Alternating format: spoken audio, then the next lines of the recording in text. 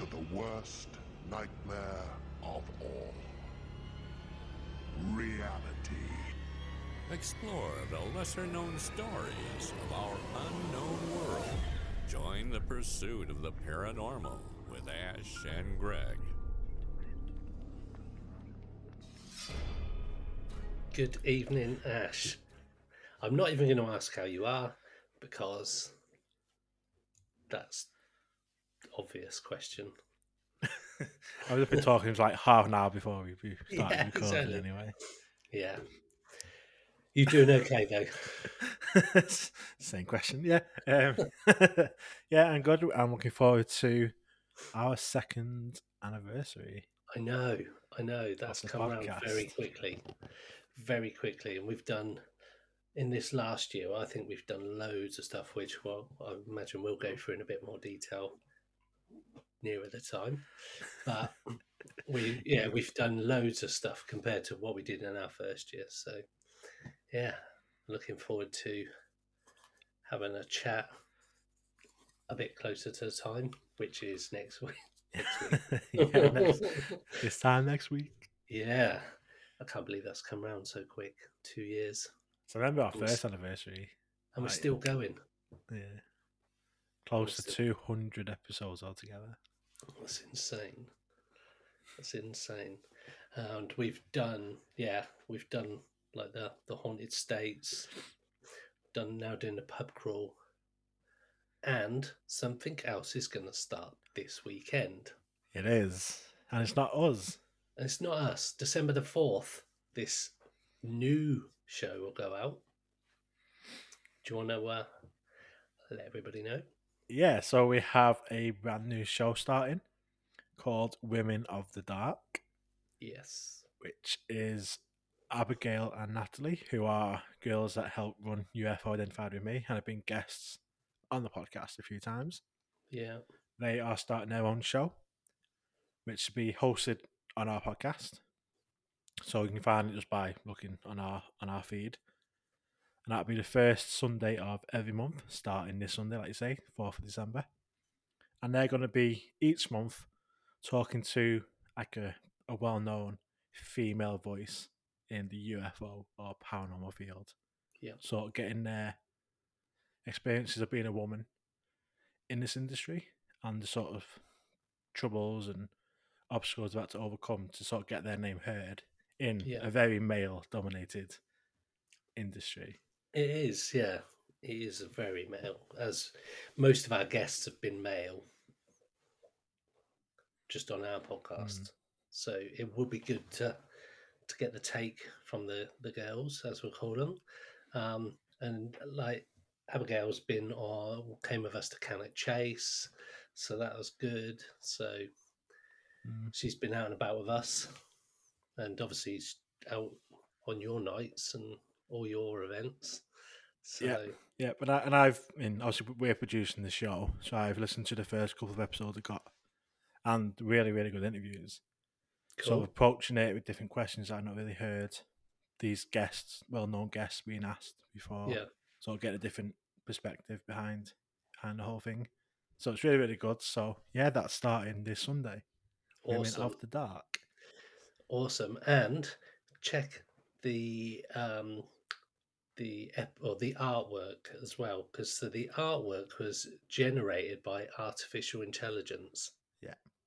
So yeah, we've stepped into that the artwork process. And we had quite a few, because I sort of like review. We got quite a few different images together.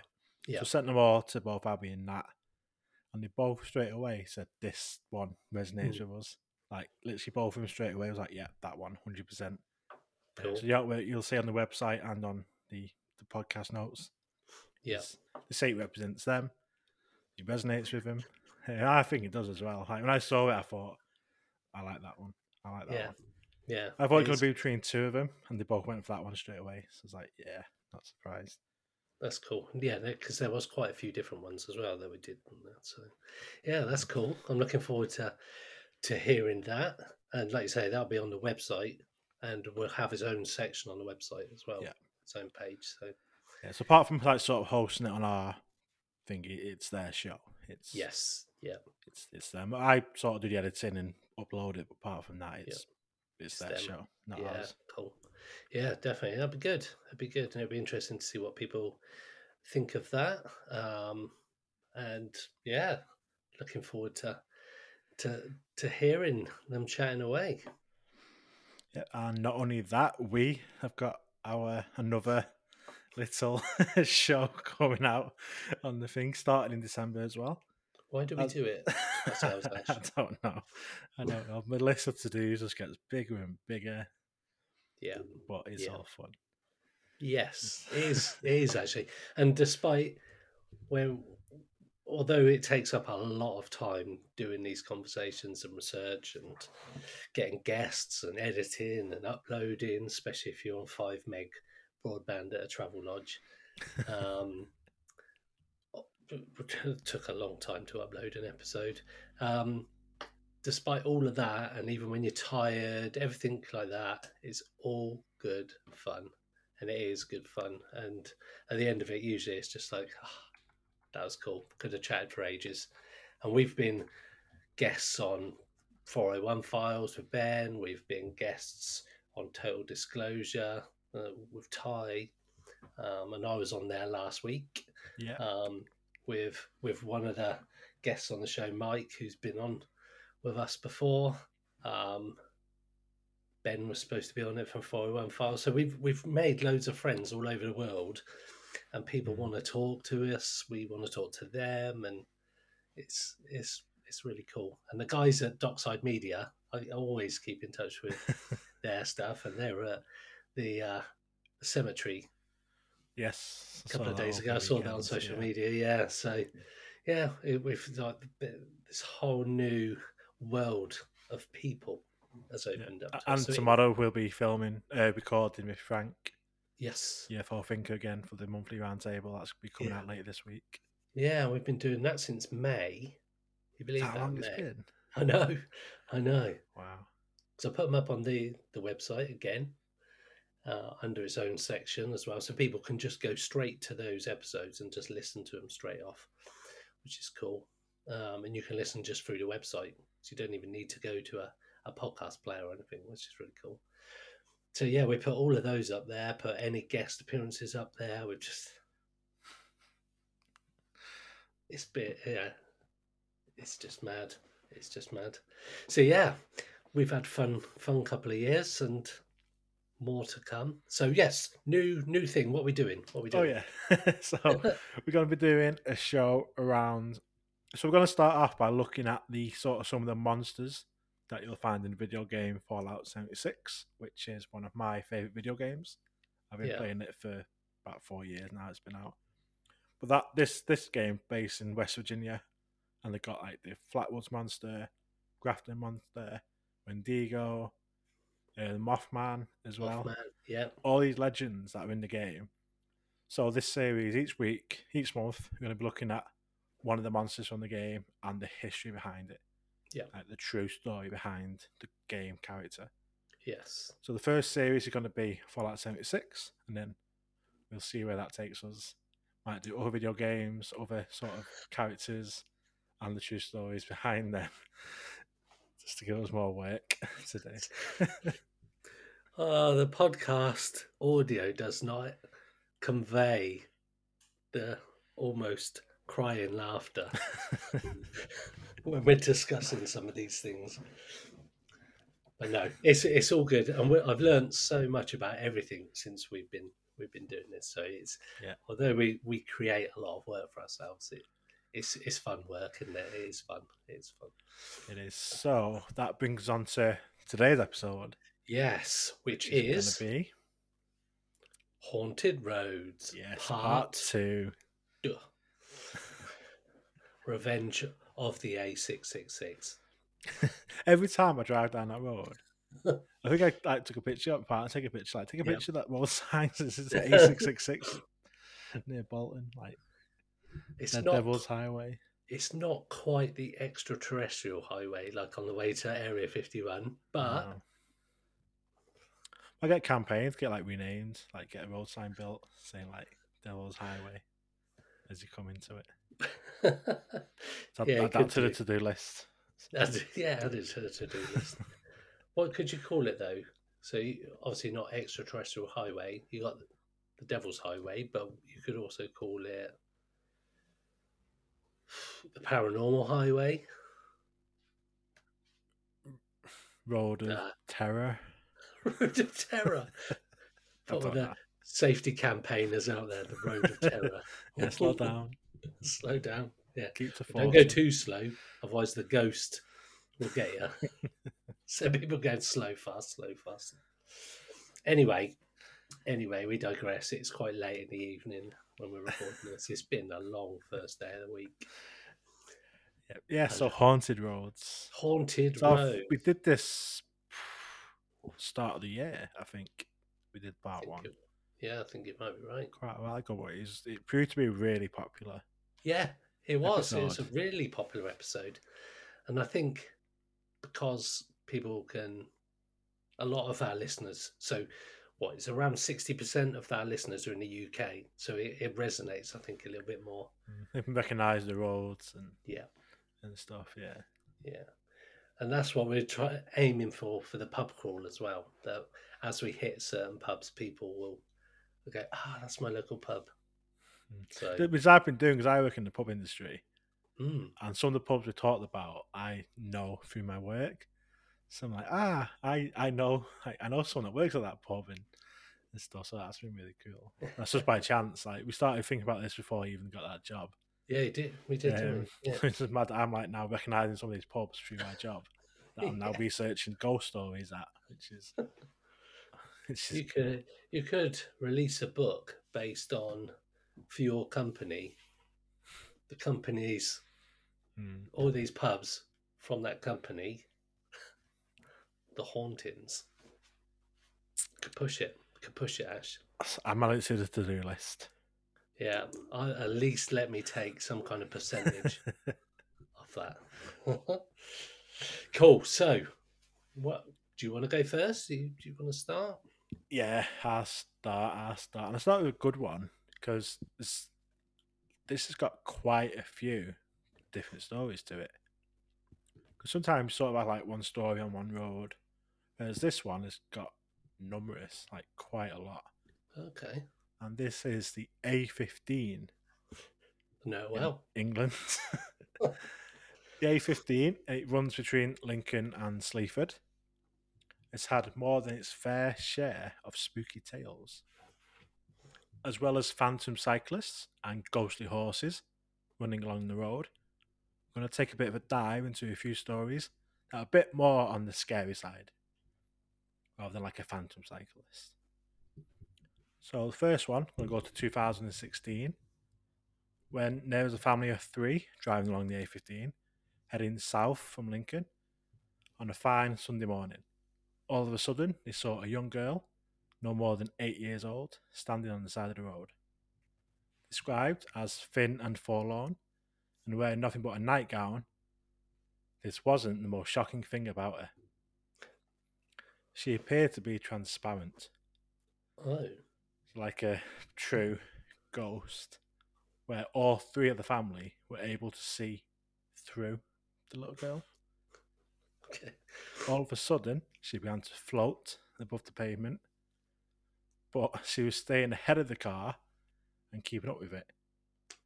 What? So the car's driving at 30 miles an hour along the A15, and this little girl wearing a night dress that is like her body's completely see-through. He's just floating like alongside the car as they're driving.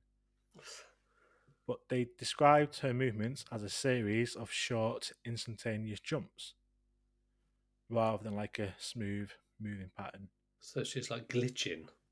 Yes, kind of like when you talk about TikTok description, TikTok, a description of where it just appears like to travel miles in like a second.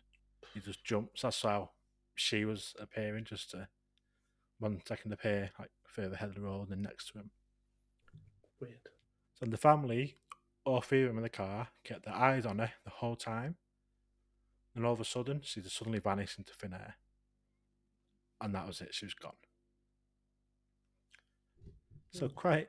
I mean, I wouldn't know what to That's- think if you saw What do, that. how do you even comprehend something like that? The Like first of all, you everyone in the see car this, seeing it, it's and first of all, that this girl's transparent, which in itself is rather odd. She's in a nightdress, and then she starts floating along at the same speed as a car, but glitching. Thus, yeah. Because at first you think like you might stop to think like she got lost or something, like she's in a nightdress. But then when you see that, like, she's just see through and sort of traveling at 30 miles an hour. that's I mean, like, weird. if you're like on your own, you might think, "Oh, I'm a bit tired. I'm seeing flecks of lights or something." But like when all three of the family are seeing the same thing, I think that's a bit weird. Yeah, that is a bit weird. Yeah, So- A15, nice. Staying on the A15, Okay, go on. Yeah. the next one. This has been dubbed the Ruskington Horror. This sounds pretty scary. Sounds a And bit like it's- a B movie, B horror movie type thing. This is. I can see why they call it a horror because what happened was pretty creepy. So this bizarre case was actually uncovered in 1998 when the witness Kevin Whelan called into ITV's This Morning to speak about his incredible experience. Side note: ITV This Morning asked me to go on it, talk about UFOs, but I said no because they wanted me to lie, basically. So I didn't go on it. I know somebody else, one of our friends that's been on This Morning as well. With Yes, with his doll. haunted objects. Yeah. Yeah. Okay. Anyway. So Kevin Whelan, he was driving on the A15 from Lincoln to Sleaford at around 60 miles per hour. As he approached the turn-off for Ruskington, he spotted something floating in front of him. At first, he assumed it was a large white bin bag or something, but when he caught up to it, a face suddenly appeared in the top right-hand corner of the windscreen with what looked like a hand being held up. What? So imagine driving, all of a sudden this face just appears in the corner of your windscreen. He described it as Greek looking, like Greek origin, with dark hair and olive green skin, with a pitted face, and its teeth were visible. Kevin carried on driving in fear for around 45 seconds before the face faded away down the side of the car. His wife recounts Kevin coming home crying, panicking, and distraught, and said she'd never seen him so distressed. Wow. I mean, I've had some scary instances in the car when I've been driving with like Dogs. chihuahuas and phantom chihuahuas and stuff in Rendlesham.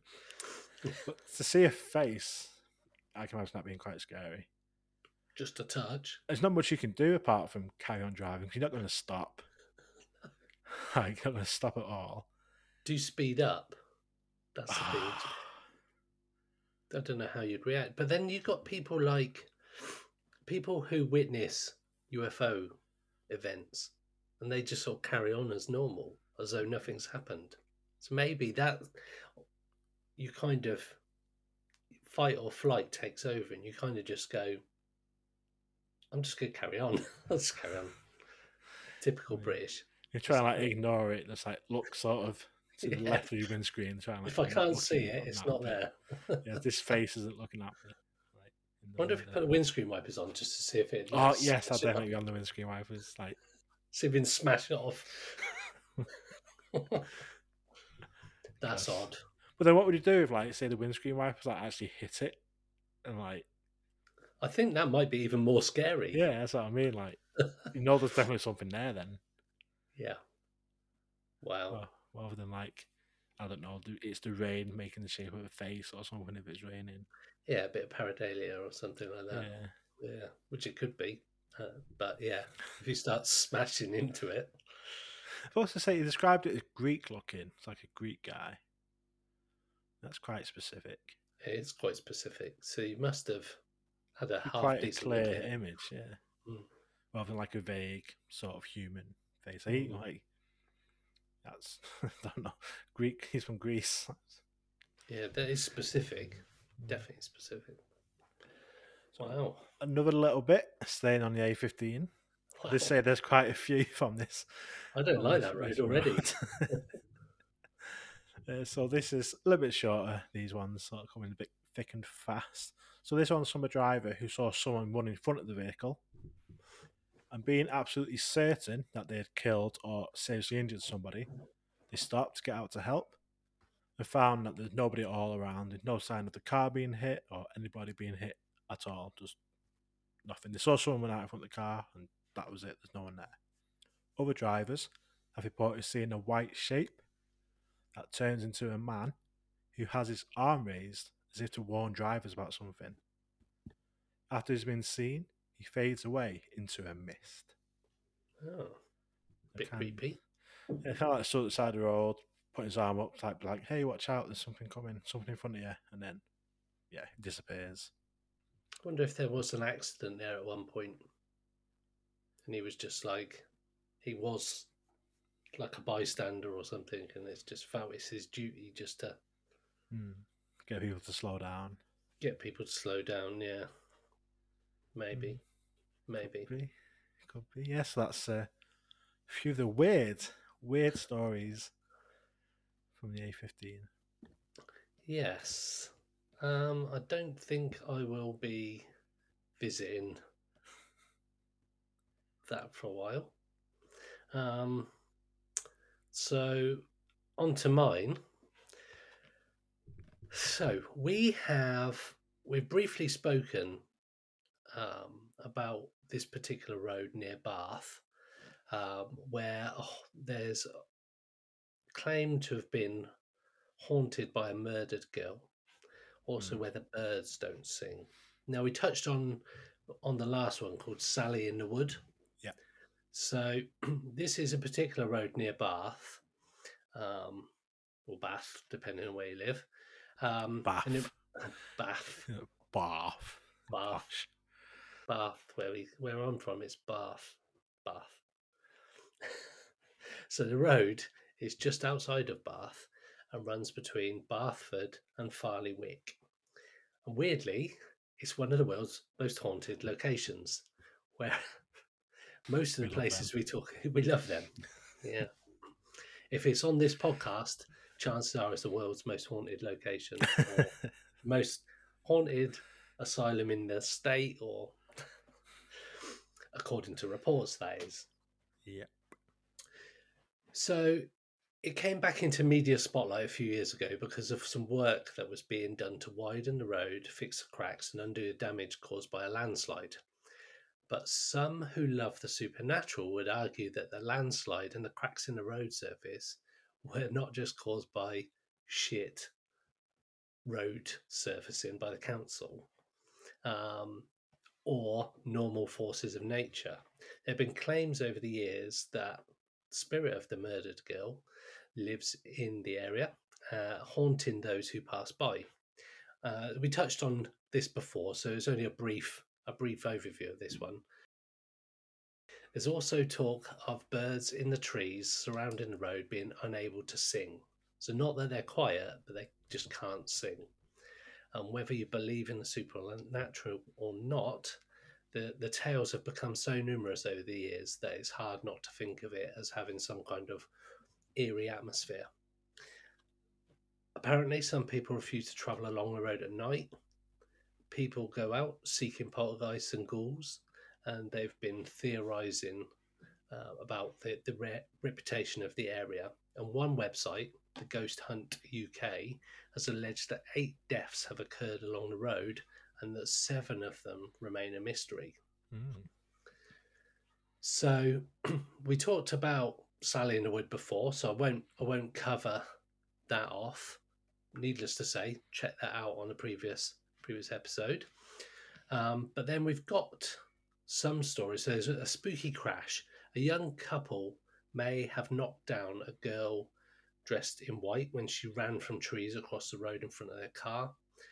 This supernatural imagining of the original Sally in the Wood story leaves the question open as to whether the girl was real or whether she was actually the ghost of Sally. Then we've got the Civil War. That part of that the term Sally had also come at that time, meaning a sudden rush out from a besieged place upon the enemy. So in that particular area, there's the war and the clash between those loyal to the king and those backing Oliver Cromwell. That's another theory. Now, another theory for it being a haunted road is the local witch. Sarah Gibson, baptised at Monkton Farley in 1732, married a gamekeeper from Worley Manor in 1762. When her husband died, so the story goes, she was evicted from the cottage where they both lived, and she's said to have inhabited a little hut in nearby woods, and rumours spread about her locally, with some regarding her as the witch. And whoever Sally really was, her name lives on in chilling and gripping tales in a way she probably never imagined. And as I say, this is just a small part of the Sally in the Woods story, and we cover it in a lot more detail in the previous one, but it's definitely a road that deserves a mention because it's one of the world's most haunted locations, according to reports. But it's a strange... a lot going on there. You got the witch and like the Civil War stuff, and obviously we know that sort of places where battles have happened, so you'd have a lot of energy and stuff like that. Yes, absolutely. Loads of trauma cause spirits and things to happen. So yeah, a very strange road. Cool. So staying relatively close to Bath. This is Devon. So that part of the country a little bit. Yeah, kind of. A lot closer to it is than I am. Yes. So this is the man with the Gladstone bag. The man with the Gladstone bag. That sounds like a song or a band or something like that. Sounds like a James Bond movie. Yes. The man with the Gladstone does. bag. Maybe that's the next one. Doesn't sound quite as threatening as a man with a golden gun. Yeah, it's a new generation. Anyway. So this is a similar story to kind of one of the ones that I covered a moment ago, and this is where like a ghost that's been run over numerous times by motorists, but then when they check, there's no one there.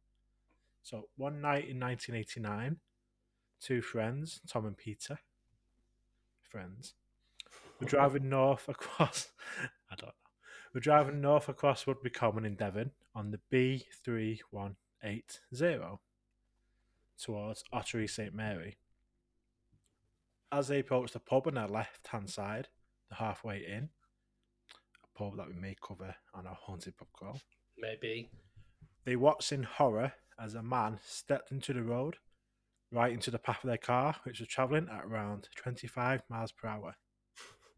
The man was clear in the headlights, and both Tom and Peter could see that he was wearing a black top hat and black frock coat, and was carrying a Gladstone bag. The man turned his head to look straight at them, although his normal-looking face seemed a bit blank and unaware that the car was there. Tom, driver, slammed on the brakes, but there was too much momentum, and the car simply went through the man. Both Tom and Peter were convinced that they'd killed someone and got out of the car as soon as it came to a halt. Tom burst into tears. He was that shocked at what had happened. Tentatively, they looked around the car and then under the car, then at the back of the car using torches, but there was nothing to be found. A week later, Peter decided to pay a visit to the Halfway Inn to talk to the landlord about what happened. The driver, Tom, point blank refused to go with him. Just thought, no, he's too sort of traumatised, convinced he had hit someone. The landlord confirmed that several other people had had similar experiences over the years. He believed that what had been seen was the ghost of a doctor who had attended a birth at the inn, and upon leaving had stepped out into the road, only to be run over and killed by a horse and carriage.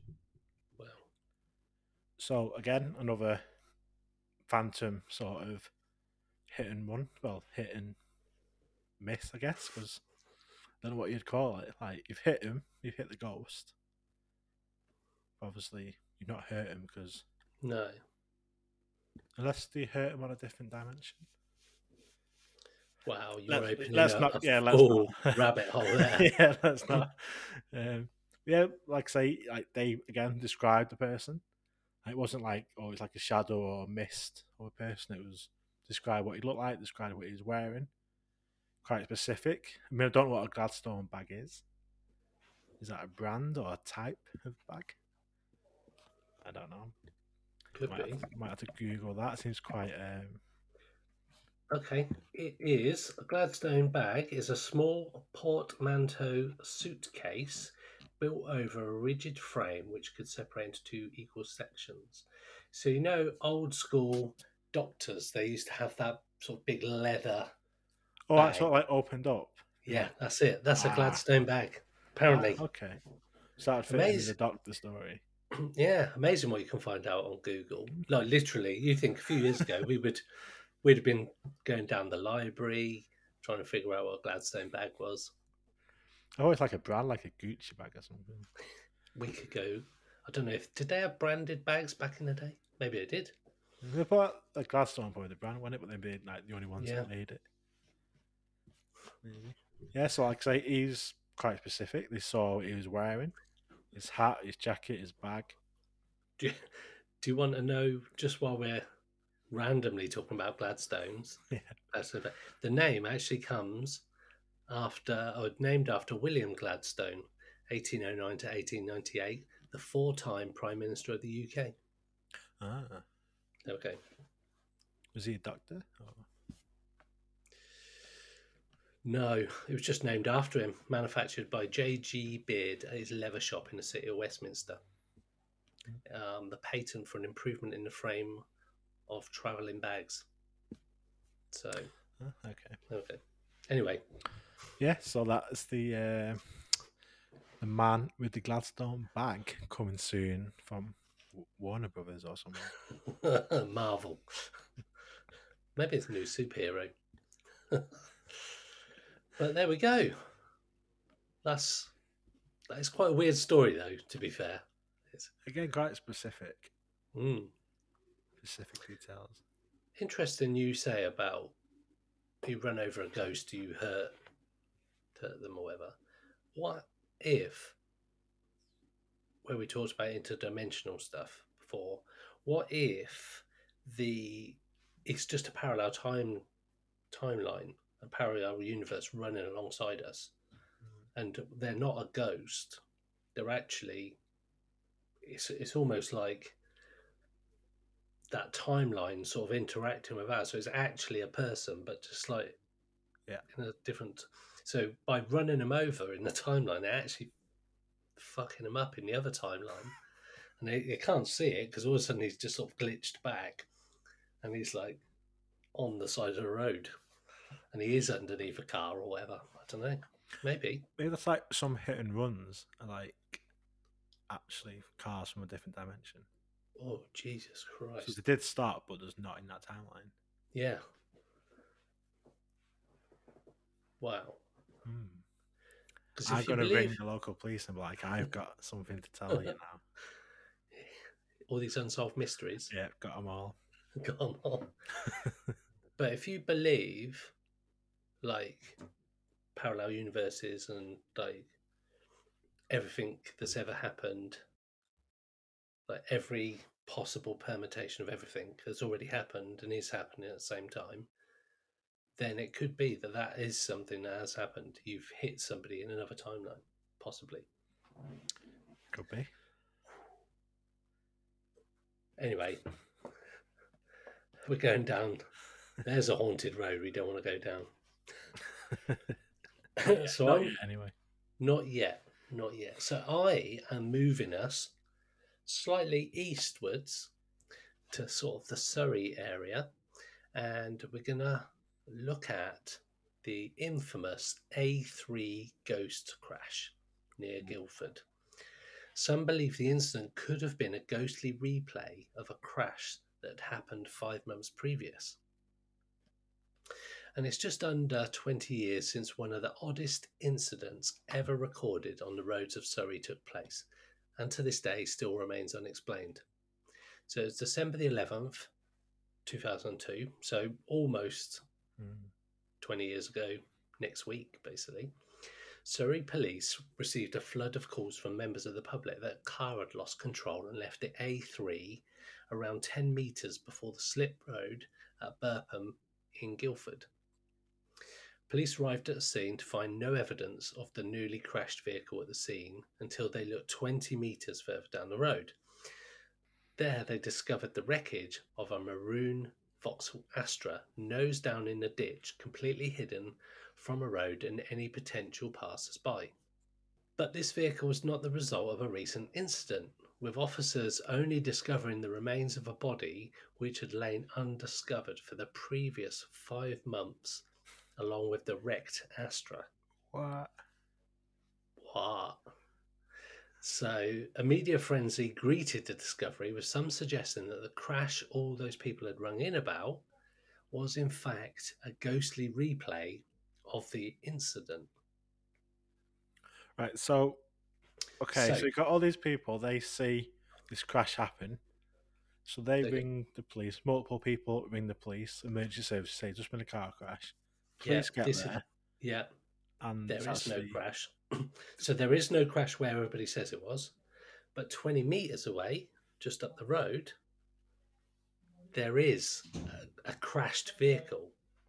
But it had been there 5 months. But it had been there 5 months with a body. Wow. And it just not been spotted before that, which in itself is quite weird, because you'd think that somebody would be missing, but they might have been. So the police confirmed that the body found at the scene was that of a 21-year-old called Christopher Brian Chandler. He was wanted for robbery and had been on the run from the Met Police since July the 16th that year. So, right. 5 months beforehand. Police rubbished any talk that this was some sort of paranormal event, adding that the incident was treated as a normal road collision, with the fact the car was obscured by the bush, meaning it wasn't reported sooner. But the people must have saw something that day. Mm-hmm. That's mad, because this one's actually got evidence. Yep. Yeah, so It gets even weirder. So one person who remembers the day clearly was a guy called Steve Casey, who worked for Mako Recovery Services. So the recovery people, the guys that come out when the police call them and get rid of the cars and pick them up and whatnot. So speaking 10 years after the event, he said that it was an event he would not forget, as he was at the scene to tow the car away and remembers the remains being recovered from the scene. The car was badly damaged, said Mr. Casey. It was written off and rusty, and it was an old car. Someone said afterwards that there might have been a ghost involved, but you aren't told that at the time. I was just getting on with the job. He added the incident still stirs memories when he drives down the A3 near Burpham, saying he thinks about it every time, and nearly 2 decades on, debate still rages about why people heard the noise and why exactly it was reported at the location of a crash 5 months previous. I mean, wow. What was it? The guy who crashed, was it his way of post-death trying to get somebody? Like a signpost. Yeah, I'm here. And because he didn't necessarily saw where he specifically went off the road, that's why people saw him at a slightly different point in the road itself. Maybe. But it's weird that all those people phone up and report an incident for the police to rock up and find a car that's been there for 5 months and no other car. It suggests to me it's like a signpost. Yeah, definitely. Literally. Like I say, it's actually got evidence, like the car was there, that body was there, it had been there for months. Like multiple witnesses, and wow. But I mean, if a body has been sat in a car for months, and that was July, roughly. That's summer. Yeah. So I'm pretty sure that you'd be able to tell straight away that that isn't a recent dead body. Yeah. I can only imagine the state of it. But yeah, that's quite a cool one. I like that. That is cool. So I'm going to take us up north, up to not far from my neck of the woods, to Merseyside. And this is the Talking Phantom Hitchhiker. Ooh. So this story comes from Dr. Gandhi, who is a writer with the Fortune Times, who's investigated countless tales of so-called phantom hitchhikers, spooks seemingly hell-bent on thumbing a ride. But less than a handful involve talking phantom hitchhikers. And this is one of the most frightening, where the eyewitness genuinely thought they were talking to a real person. Because we've heard of hitchhikers where sort of you see them at the side of the road, you pull over to give them a lift, and no one's there. Yeah. And then I think one case last time where they saw the same person again further down the road. They did, yeah. I remember that one. Like what the hell? Well, this one's a talking hitchhiker. So this event took place in 1983 when a 27-year-old known as Mr. M was driving along the windswept coastal road between Ainsdale and Southport in Merseyside. This is a road that I've drove on many times. Really? So when we have our sky watches Yeah. in Southport, so I come across to Manchester, I generally get on the M62 to Liverpool and then go up the coastal road up to Southport and Right. go further on to like Formby and that. And it's a really nice road. It's just like you got like dunes, like the sand dunes, and then you got the Irish Sea Okay. to the right. So it's like it's a nice drive. It's a nice drive. So yeah, so I was like, yeah, I've been on this road. I like this one. So Mr. M spotted a hitchhiker standing on the side of the road and offered to give him a lift. Dr. Gandhi explains the man was wearing a Parker type coat and was soaking wet and wasn't carrying any bags. He had stubble on his face and dark eyes. And the driver, Mr. M, guessed that he was in his mid-30s. Although his behaviour was normal and calm, he had a troubled expression, which Mr. M put down to him being out in such bad weather. He was quietly spoken with a local Southport accent and asked if he could bring his girlfriend with him into the car, to which Mr. M agreed.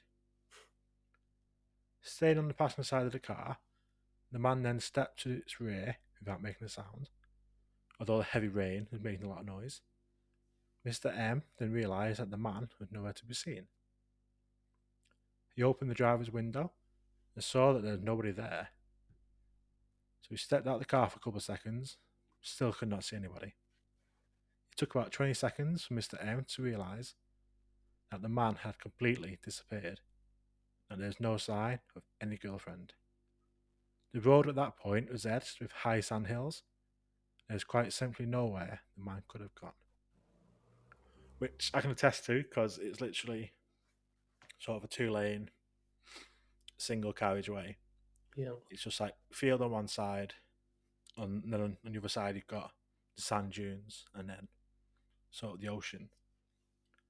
So he's seen him, side of the road, stopped to give him a lift, spoken to him. He said, can his girlfriend come as well? And then disappeared. Just That's weird. completely gone in the rain. So that's like I say, he's talking, so he has actually spoken to someone, not just seen somebody. Yeah. Especially with it being raining, you could, like, especially driving at night, sometimes the road would disappear sometimes, and it's like hard to see where you're going. You could see things, but to actually stop and talk to someone, being a good Samaritan, it's pissing down. Yeah. Let's give him a lift. Especially like on that road, there's literally go for miles where there's just nothing. It's just the road and that's it. And then, disappeared. Creepy. Odd. Yeah. Like you say, the interaction bit's the weird bit where they're talking. Mm. You'd think you'd lost your marbles. Because I think if you see, like you say, you see a ghost, again, not very normal thing to happen.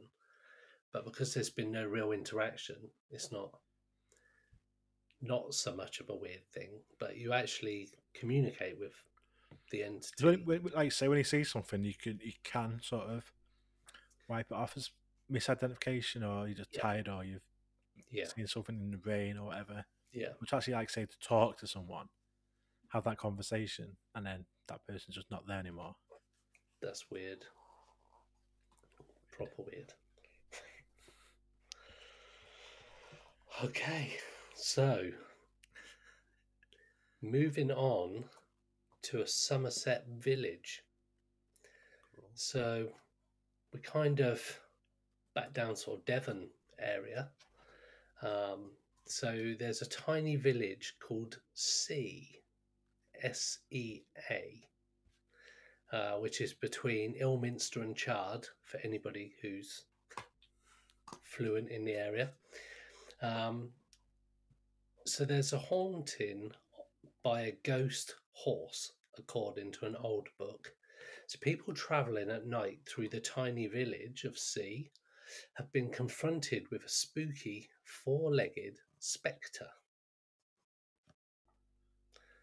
The book, which details this, was published in 1974 and was written by Rodney Legg, Mary Collier, and Tom Perrott. And it recalls how people have come across a horse ghost which has risen from the road, then galloped away, disappearing through a closed gate. I mean, that's pretty weird anyway. The old book claims it is more than just another book on folklore. It's serious work which amasses evidence that physical phenomena are a deserving cause for a more intelligent reaction than the usual sceptical amusement. The book tells of how two engineers both saw the ghost in the village when travelling home from a job at night. One of the people said, "I don't tell this story too often. In fact, neither of us does, because some people just won't believe that kind of thing. They poo-poo it." Who says poo-poo it? And say that you're making it up. But when you've met something yourself, you do believe it. And I think that's something that we've discussed before, that people, till you have that experience, people are quite quick to go, that didn't happen. Yeah. There's no such thing as ghosts. I'm going to poo-poo that idea. Poo-poo. Not, the last time I heard somebody say poo-poo an idea was in Blackadder. Great program. But it is quite an old story. 50 years. Yeah. So there was no imagination at all with either of us. We both saw it at the same moment and both reacted in the same way. You see, at first we didn't realise we'd been looking at a ghost. There was nothing to make us think it was one. Neither of us will ever forget it for as long as we live. So it goes on to say that the man who lived in Tytherley, just over the Somerset border, recalls how the pair had been working late on a call-out in Somerton and had been travelling back to Devon by car. The man recalls, "Our road was through Martock and Ilminster, then Chard and home to Tytherley. I forget now whether or not it was a moonlight. Actually, I don't think it was, but I do remember it was a clear night. It was late summer, and there was not a speck of haze or mist of any kind anywhere," which is another thing, because you think in the summer you get that mirage-y kind of haze, and quite easy to see things at a distance, like the reflections. But it's important because there's no question that we thought we saw something in the mist. There wasn't any mist, and we had good, strong headlights. So between Ilminster and Chard, there's a place called Sea, as we mentioned, and on the side of the road, there's a building called the Rope Factory, and it was there we saw a grey horse rise up out of the middle of the road. No rider, no reins, no saddle or anything of that kind, and a mare or stallion we didn't notice. But we both noticed its mane was flying as if it was galloping along at speed. It galloped down the road ahead of us for quite some way and then turned off the road and galloped through a closed gate, and a stakey gate at that. Now, I'm not too sure what a stakey gate is, but they said there's no question about the two of us not seeing it at the same time. The other chap was driving, and I heard him take his foot off the accelerator. And the man tells of how the sight had startled the pair, who thought for a moment that they'd run the horse over. He said, "We both watched it gallop through the gate, and neither of us had to tell the other that no horse could possibly gallop through a closed gate without injury. Past the gate, we pulled up and turned back. The least we could do is find out what had happened to it. Perhaps we'd have to fetch somebody. But there was no horse there. There was no sign of damage to the gate itself, and no sign of a horse in the field. There was not a sign of a horse of any kind anywhere. We just stood and looked at each other," and they put, "I won't repeat what we said because it wasn't too polite. You see, we both knew for certain that we'd just seen a ghost." The man explained that he learned more about the creepy local legend the next day after telling his boss about the experience. His boss said, "Oh yes, that's a well-known story, the ghostly horse at sea. Quite a few people have seen it, and it always just the same as you two saw it, same place, and it does the same things you saw. It always rises up from the road, riderless, mane flying, and then it gallops off down the road and through a closed gate and then disappears. You two saw a ghost right enough." The engineer had thought as to where the ghost may have originated from. He said it could have some connection with the Battle of Sedgemoor.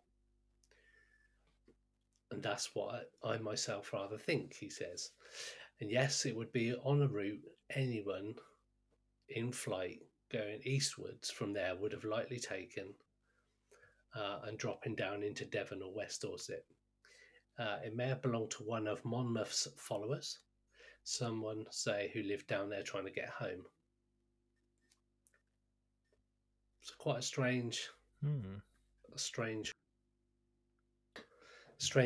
ghost horse as well. I mean, we get, like, you've got children floating alongside, you get passengers and hitchhikers. Never normally a ghost, and it's like a like the stone tape theory, where it's just replaying the same thing. over. No interaction. Yeah. I'm not your horse guy, obviously. Yeah, and if it's the size of some of the horses that are around, there's some big horses. So I think if you thought you'd hit a horse, you would know if you hit a horse, even a small horse.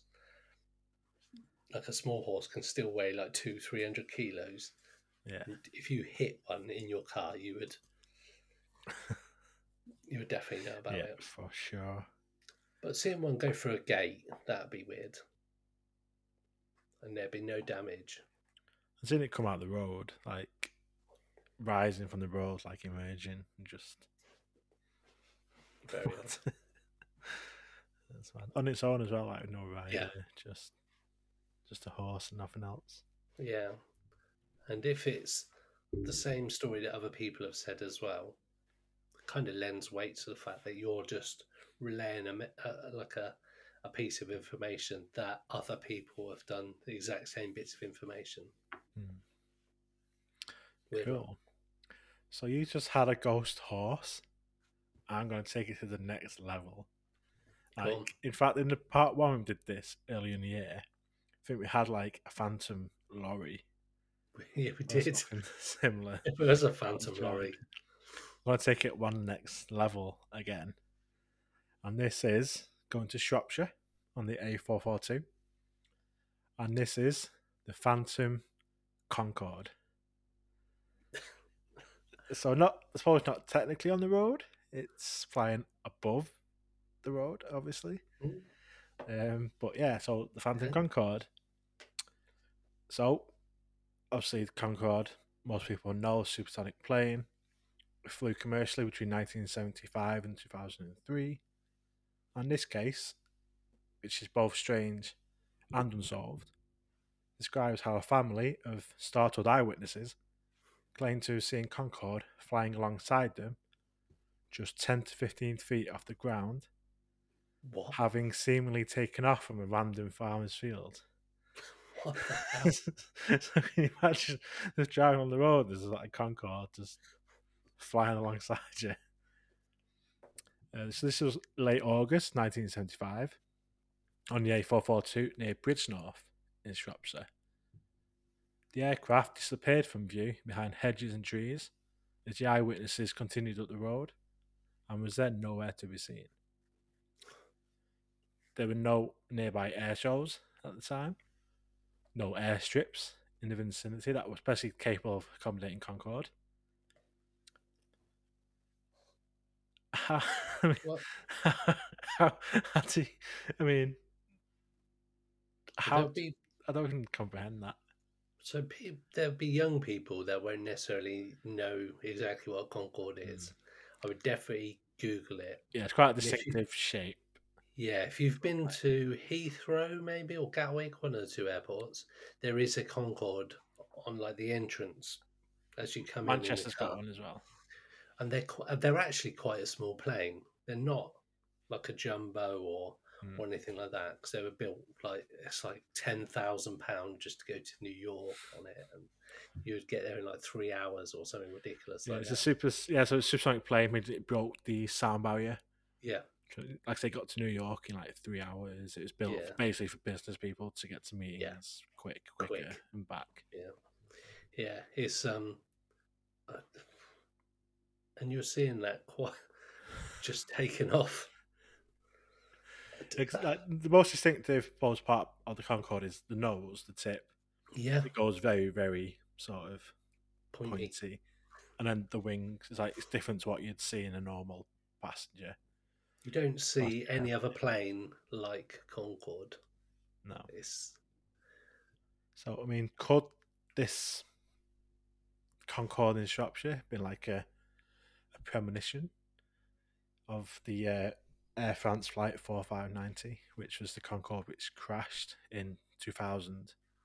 yeah. It sort of remember led that? to the Concorde coming out of business. It was already losing Yeah. money anyway, wasn't it? And then Yeah, it had Yeah. to crash, and they yeah. just It stopped- took stopped off in using it. flames and crashed, didn't it? Yeah. Yeah, so Well, that's I didn't expect. I thought you might have gone like a plane, but not specific as well. That Concorde is specific. yeah, it could have been like especially like with sort of when you have small runways, you can have sort of small planes, two propeller planes and stuff like Yeah. you see, like the little planes. But to see a Concorde Mm. is a bit different. Yeah, and I think back then as well, you would know that would be something out of the ordinary. Even back in the early days, that was a hell of a looking plane. There's a whole family that saw it. Again, not just one person; it was multiple witnesses. And to be so low to the floor as well, like What's that all about? like even if it had just took off, it's not going to be 15 feet off the floor. No, It's going to be much higher and much faster. And like much faster. it'd have gone. Like Yeah, that's it. That's the other thing. It's like I don't even know how you'd explain that one. It's just weird. Just weird. Like you say, that's a supersonic plane. That's not just some little propellered bloody state of the art. Wow. Okay. Maybe that was one of the first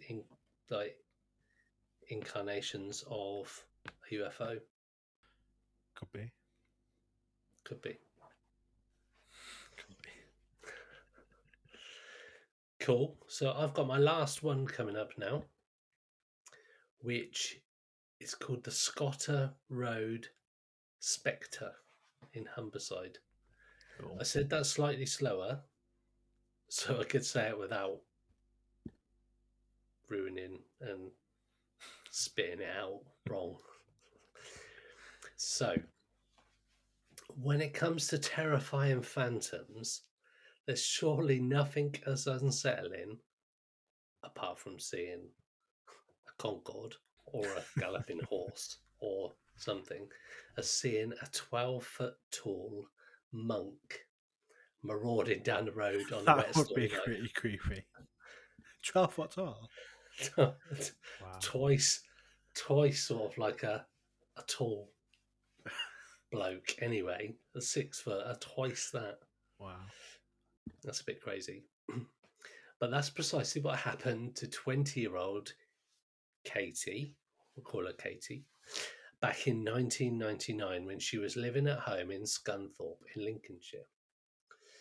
So there's a guy called Dr. Gandhi, and he says that Katie and her mum Catherine were looking out of an upstairs window when their eyes were drawn to a strange figure ambling down nearby Scotter Road. And the doctor says together they watched what looked like a monk coming up from their right. The hood was stood up to a point, which was surprising given the heavy rain, but they couldn't quite see his face because of the angle. However, what really flummoxed Katie and her mum was the fact that the monk appeared to be 12 to 15 feet tall. How to say flummoxed? Flummoxed. That's a word you don't hear. You don't hear that very often. Flummoxed. I It's a good word. and I Poo-pooed got and flummoxed. Anyway. Flummoxed is a great word. Flummoxed is a great word. Katie tried to dismiss the encounter as an idiot in a weird fancy dress, but Mum Catherine watched in terror as the figure completely disappeared. The doctor added, "Neither Katie nor Catherine have broadcast their experience to others, but over the years they've overheard people with related stories. One involved a worker driving on the same stretch of road and seeing a monk in the road. He slammed on his brakes and thought they had run over the figure. He stopped and looked, but found there was nothing there, which really shook him up." Now that's something that seems to ring true on a lot of them. Yeah. The people claim to have hit something, but there's nothing there. And I think if you'd hit like a horse, you'd know about it. You hit a 12 to 15 Foot foot monk. tall monk, it's probably got to be a decent size to him. You'd think you'd know whether you hit him or not. But what a weird thing to. What? Yeah, especially like say multiple witnesses Yeah. to this on the same stretch of road. And the fact that these two, the mum and daughter, hadn't outwardly spoken about their story, but had heard other people recalling similar events. That's weird. That is weird. So that was the Scotter Road Spectre. It was a short one, but quite possibly terrifying one. So, yeah. How different some of these things are, but all sort of obviously paranormal and weird and creepy, and like from seeing a Concorde to seeing a 12-foot monk or a face on your window, That looks multiple like a people Greek knocking bell. people over, but no one being there. Ghost girls flying alongside a car. It's like completely. They're all non-related type of, like where we've talked about poltergeists. There's like a typical kind of behaviour that seems to happen and an escalation, but from like knock-ins right up to like physical harm. And UFOs tend to be people have multiple experiences potentially like throughout their life of where they've seen UFOs or had terrifying ordeals. Yeah. But these ghosts on the road seem to be one-off events. But a lot of the time, one-off events that are witnessed by multiple people, but it's a one-off event for multiple different people. So it only ever happens sort of once. Yeah. But everybody recalls the same experience. I mean, that ghost crash. I mean, that's weird. Multiple witnesses. You've got the actual evidence. Witness of the guy that was towing the car. Like, police reports from that night of all the witnesses phoning in, not just going, "Oh yeah, I saw that the other day." They're all calling in an accident, and it's only when the police turn up that they find this dead body in a crashed car that happened 5 months before. That's awesome. Weird.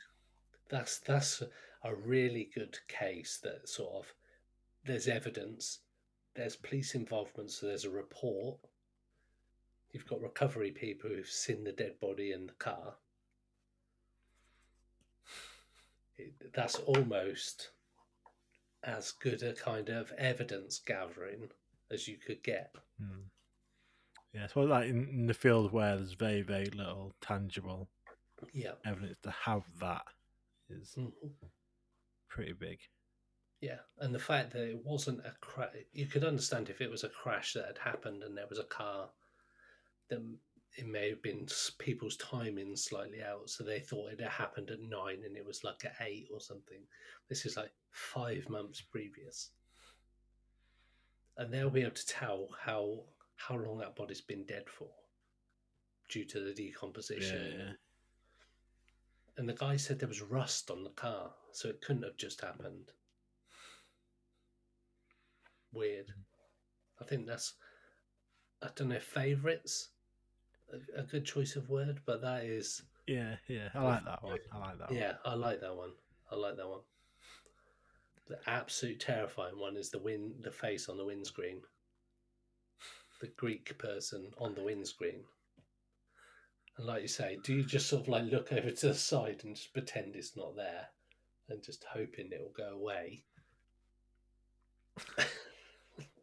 Put windscreen wipers on the floor, whack it off. Speeding up but watching out for speed cameras at the same time. Yeah. Is that going to hold up in court if you try and contest the speed camera getting you? There was a man's face on my windscreen, and I had to accelerate to like 90 miles an hour before he went. I wish I had dash cam footage. That'd have been good. Yeah. I suppose with a lot of these, they are quite old. There's nothing. I think the newest one of mine was 2016. Yeah, 2002 was my. So I mean, 2016 there was probably some early dash cams. Yeah. Not really quite as there is now, but there would have been some. So it'd be good to have it now. I think a lot of people have dash cams now. Would capture some of these things, which would be good. But then some people have dash cams, Ash, and still don't capture the moment. They capture the moment after. Very true. But the fact that it was caught the moment after and you can hear. The only reason I don't have it is because it was a 7-hour drive back and it wiped over all the footage. If I'd like got all the footage straight away, I'd have had it. Because it was a 7-hour drive, it had written over it. Apart from the moment after, which is saved when I pressed the button. That's good. I wasn't specifically talking about a particular incident. Yeah. I wish I had my dash cam. The only reason why I got a dash cam, I've been wanting one for ages, just because driving in Wythenshawe is just dangerous. And then I saw the black cat sighting, the large black cat sighting. Mm-hmm. That's absolutely good. I didn't have my dash cam. So I've been talking about getting one for months. Hadn't got one. And I see a black cat, a large giant cat, like panther type something, that would have been on my dash cam. I literally went out Amazon at night and bought the one I've got now. But if I'd have caught that on camera, me black large cat sighting, it would have been good. Famous. More famous. Maybe. I got on Angry People and local newspapers page. Oh, yeah. They always like the big cat stories on there. Yeah, they do. And then you just have your like sad face. Everybody's always got their like sad face. A pointy face. Cool. So that was Haunted Roads Part 2. Some of which we covered off, like the Sally in the Wood bit, but it's always good to refresh. Yeah, there's some really interesting ones there. I like that. Concord, definitely weird. And like I say, if you haven't heard of Concord, some people probably haven't, the younger listeners, check it out. It's quite a distinctive craft, for want of a better phrase. Yep. Awesome, Ash. Awesome. So we've got lots coming up this next week. Friday we'll have our UAP roundtable. Yes. For November. Saturday we'll have another episode of Haunted Pub Crawl. Yes. And then Sunday we'll have the first episode of Women in the Dark with Abby and Yeah. Nat. And Yeah. then Tuesday we'll have our 2-year anniversary episode. Oh, my goodness me. We're going to be busy. It's a busy week. It's going to be a busy week. But a good week. It's a good week. And as you can see, I'm back in my normal recording studio area. For now, anyway. Good. But yeah, cool. Okay, Ash. Well, as always, been a pleasure to catch up about the roads and paranormal. Yeah. And if anybody's got any roads they want us to look at, any pubs you think we might be interested in talking about, or anything paranormal or UFO related, Yeah. Drop us a bell. line. Yeah, contact Check us out the through website. Yeah, the website's doing really well. You can get latest merch up there. If you're into Flat Earth, there's a Flat Earth Society t-shirt up there. If anybody's interested. Yeah. New designs coming up in the merch store regularly. So Yeah, good give us a little tinkle. Yeah. Lovely. Nice one. Catch you next time. Bye. Pursuit of the Paranormal with Ash and Greg.